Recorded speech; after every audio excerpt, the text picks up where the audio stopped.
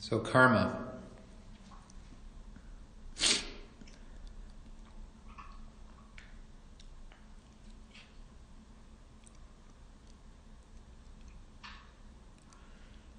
There's a few different ways to tackle this or think about it, but whatever way you do it, there's no sort of language that can describe it satisfactorily. And I think there's some section in the original teachings of the Buddha that says if you actually tried to comprehend karma, your head would explode. I think that was the first literature reference to heads exploding.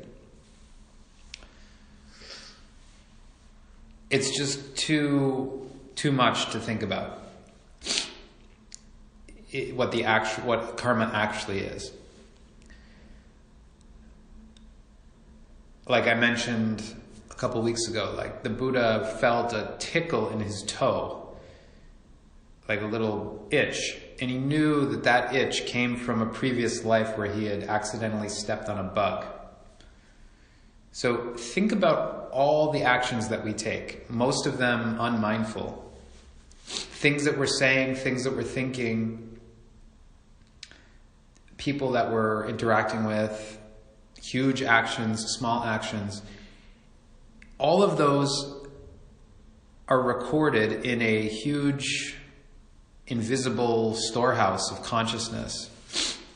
And they all produce results. Positive, neutral, and negative.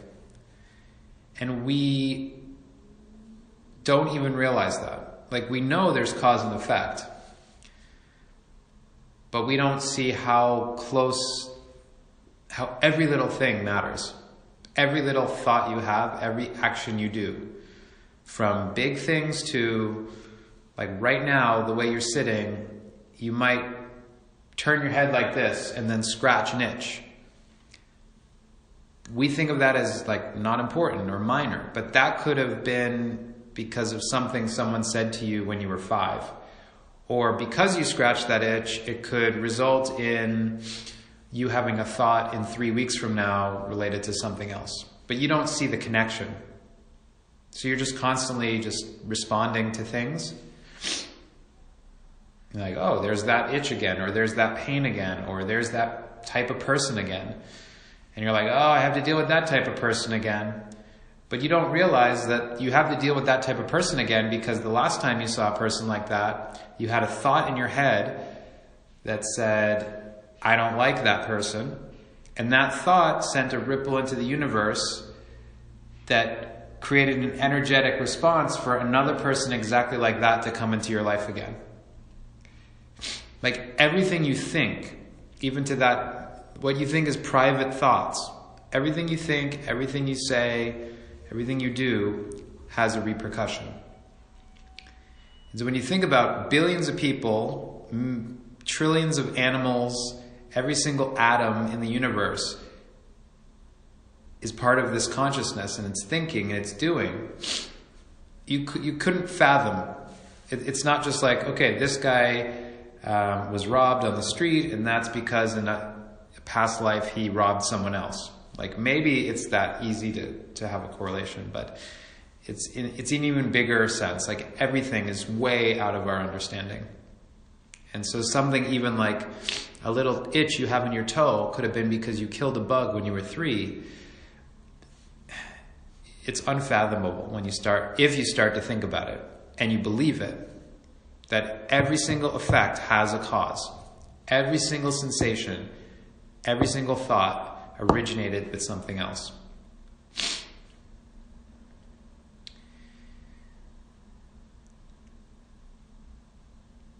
So, because people can't comprehend this, they have very simple understanding of what it is. So they say karma, oh, karma is a bitch or whatever. So I cheated on someone and now I'm being cheated on, so that's karma. Or I'm making fun of someone who's like this, and then that same thing happens to me. That's karma. Most religions have a very simple understanding of this, like don't do unto others what you wouldn't want done to yourself, because essentially if you steal, you'll probably get stolen from. If you kill, you'll probably get killed. And it's not because necessarily those rules are like written down somewhere by some god, but they are humans' attempt to try to explain why things happen, why certain things happen. But if you've heard that expression, life isn't fair. But what if like in terms of radical acceptance, radical way of being, what if you believed that life was exactly fair? That every single thing that happened was the most fair thing. So if you have something bad that happens, let's say someone cuts you off in traffic, something minor, that's fair. Like if you have radical acceptance to what is in the moment, that's the most fair thing that could be happening to you because of your karma. If you could radically accept everything, like even the worst thing that could happen to you, if you could radically accept that as this is precisely what needs to be happening right now because this is the effect of some previous cause, I guess you'd be enlightened. Because the state of the natural mind is to see whatever conditions are arising, what are they, and can I be with them?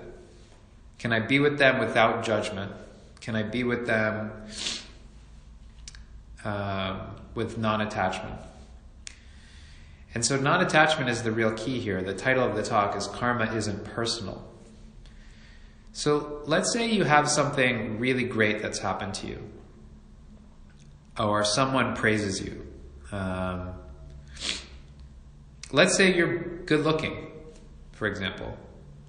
Okay, I'm good looking. I'm not saying I am, but let's say that's what the thought in your head is. I'm good looking, and that person isn't good looking. So what is that cause? What is the cause that made you good looking? Like your parents were good looking and then they had sex and you were born and you got lucky. So you didn't do anything to be good looking.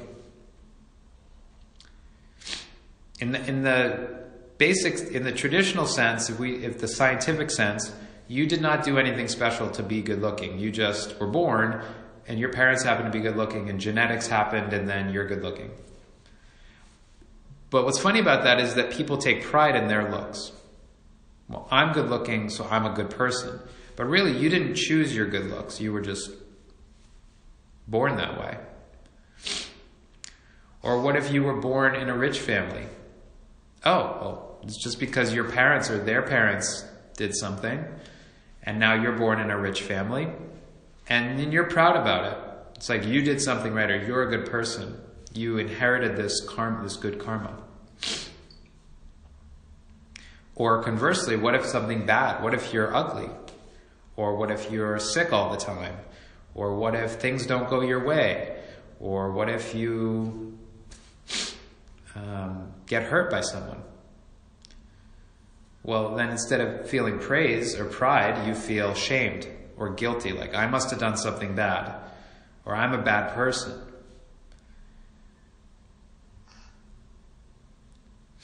Now, what's interesting about this is the Buddha actually says, if we take the Buddha's teachings to be literal, that you actually did choose to be good looking.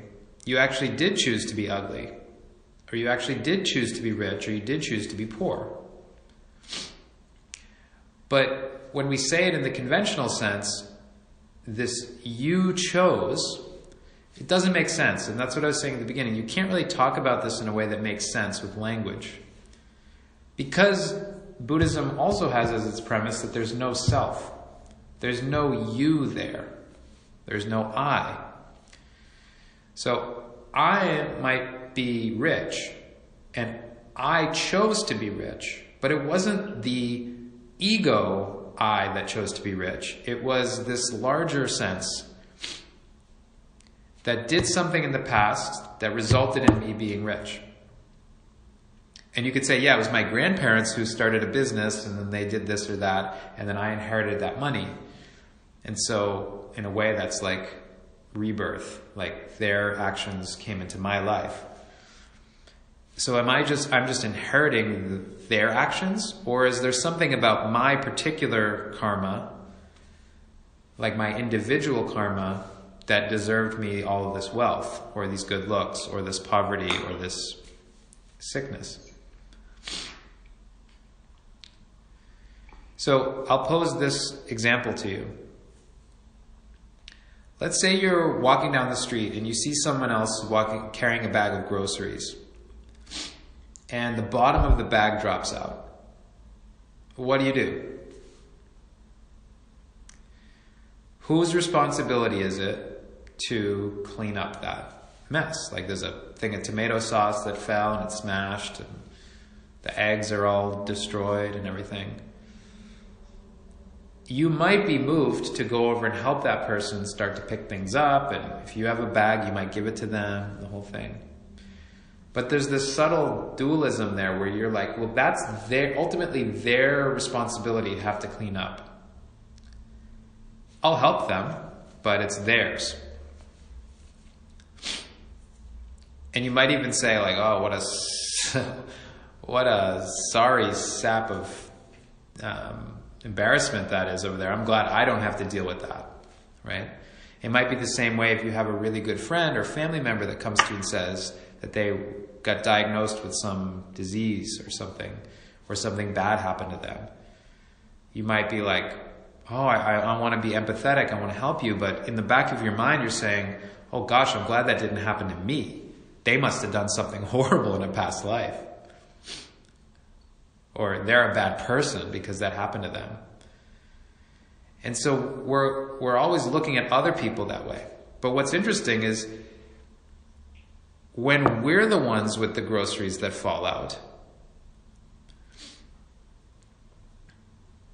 we lay on the heaviness of, oh man, I wish someone would help me. Gosh, I'm in a terrible state. I want people's pity.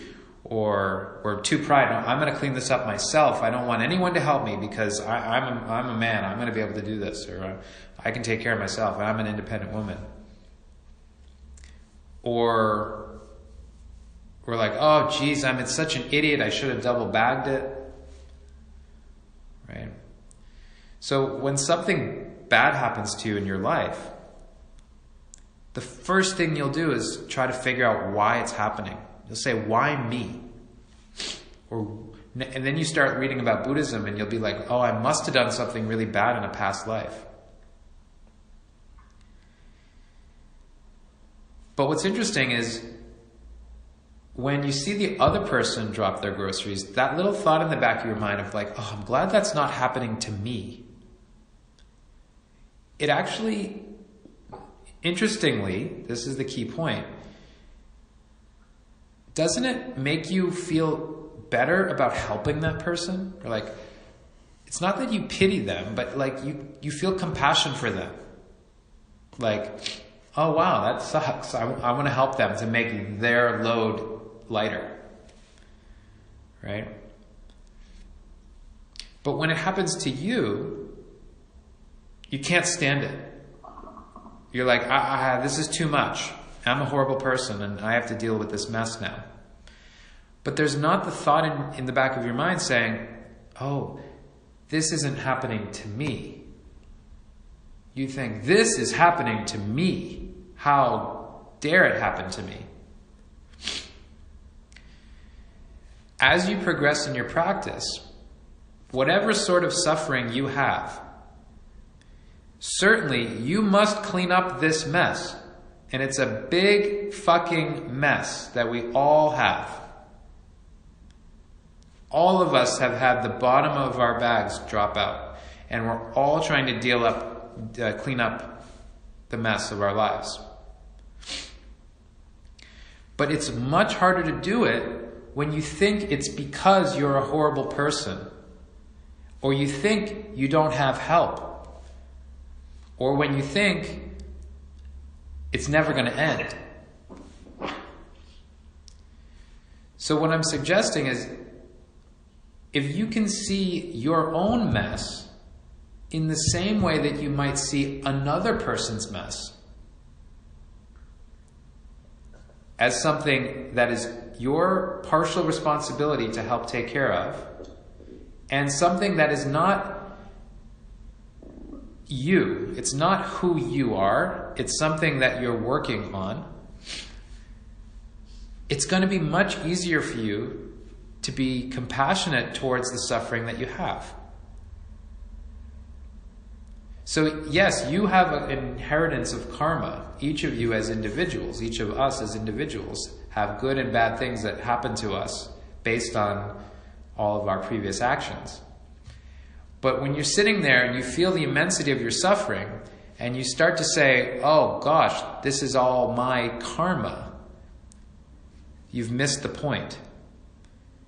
Because it is your karma, meaning it is your responsibility to clean it up, but it's not who you are. And because there's no I at the center of it, it's not ultimately your fault that it happened. It's your responsibility to clean it up, but it's not your fault. Let's just say life is an accident. You didn't really choose to be manifest in this world. So it happens to all of us. Here we are. And now we have to deal with this stuff. It's your responsibility to deal with your karma, but it's not your fault that you have your karma. Which is not to say that you shouldn't take responsibility, like I said, for the things, but it's a very subtle distinction, and it's hard to explain, but you'll start to see over time, it's just stuff happening, and I'm going to take care of it. Even the worst possible thing, I'm going to take care of it. But I'm going to take care of it in a compassionate way, just like I would help someone else clean up their mess.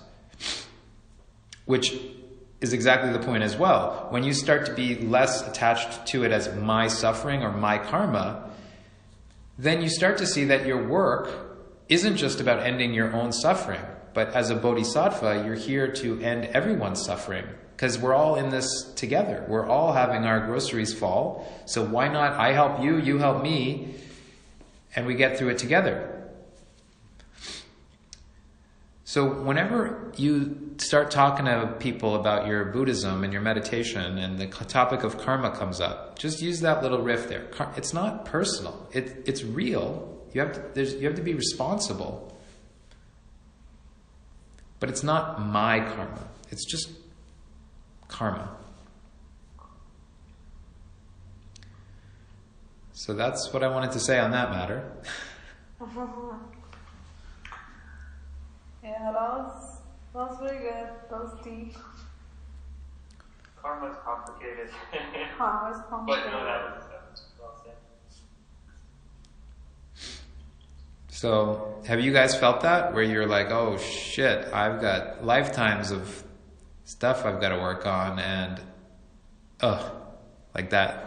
Have you? Every single day. Yeah. So hopefully some of these ideas lighten the load a little bit. Like, okay, I spilled some milk. We got to clean it up. But cleaning it up is what we got to do. But it's not because I'm a bad person, you know? Yeah, we often blame ourselves for whatever we do, if it's wrong or went wrong. It just sometimes, it's so easy to get caught up in the moment and just forget about it. Anger or, I don't know, just to remind ourselves, I think maybe mindfulness helps that way. It's just sometimes very easy to forget. Yeah. And how was the sit for you guys? Getting clearer? Yeah, I like it. I think it's we're slowly getting back on track. It helps because we kind of put meditation on hold for some time, especially after our wedding and all that. But right now, with these weekly sessions, it's coming back. Good. Any retreat plans soon? Oh, I really wanted to, but it's just the timing is really complicated. We found one that was right at holidays. I think almost at December 19th, 23rd, 24th in Quebec. Okay. But I think that's, or was it the New Year? Sorry. I think it was at the New Year. I'm not quite sure. But yeah. So there's one in Shambhala. We should take a look at that one if you want to go. Yeah, I've never been to it. I want to also go to one too. Yeah, it's not that different than like an IMS style. Like it's like an American form of Buddhism. They're sitting and walking. It's actually a little bit more relaxed. There's like discussion periods, and they do the social meditation, and there's tea time and snacks. And it's not like always 45 minutes of sitting. Like sometimes they'll do 20 minutes, and then they'll do walking, and there's a lot more variety to the practice, and which I've started liking a lot more in just where I'm at. Plus, if it's just a weekend, I'm probably going to do the weekend in February, which is level 3. I'm not sure you can do level 3 without doing the first 2, but they have retreats. So if you're looking to just do something in the area, it's good. Do that. Yeah, I think February is a great month. There's also there's a Theravadan place, like a Vipassana place too, that does like weekend retreats. I haven't been there though. Yeah, we should take a look at it. You said there was Tuesday and Wednesdays too? Yeah, they do a Tuesday night and a Wednesday night. Yeah, I should take a look. I have to book out in advance so then, I don't work. Yeah, work sucks. Okay, guys. All right. Thanks so much, Jeremy. Thank you. Have a great night. You too. Bye.